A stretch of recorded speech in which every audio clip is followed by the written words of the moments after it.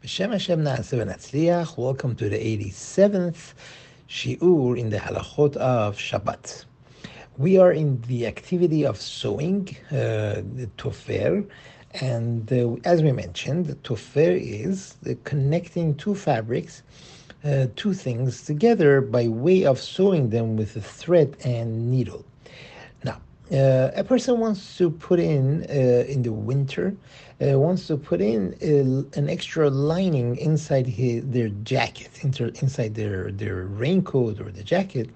And usually nowadays this is done through using a zipper. That means you insert the lining and then you, through a zipper that is there, you just close it off. Now, in this case, one is allowed to go ahead and add the lining, even though his intention is indefinite. He's going to keep this zipper, this lining using the zipper onto the jacket for a long time. It is not prohibited, and it is mutar to do it because this is not called sewing. It's easily done and it's easily opened. It's like a button. The same thing applies when your coat doesn't have a hood and you want to attach a hood using a zipper and definitely using a button to the coat. That is also not an issue, and one can go ahead and use that.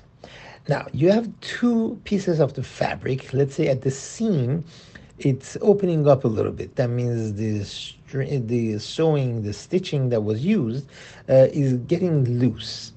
And you're afraid that it's going to open up more and more, and you want to pull on the string to tighten it. This is prohibited to do, because this is strengthening the sewing, and this is part of sewing, and therefore the one is not allowed to do. The same thing applies if a person sees that the button on their coat, jacket, or shirt is getting loose, and you want to pull on the string so it won't get lost, or it'll stay intact.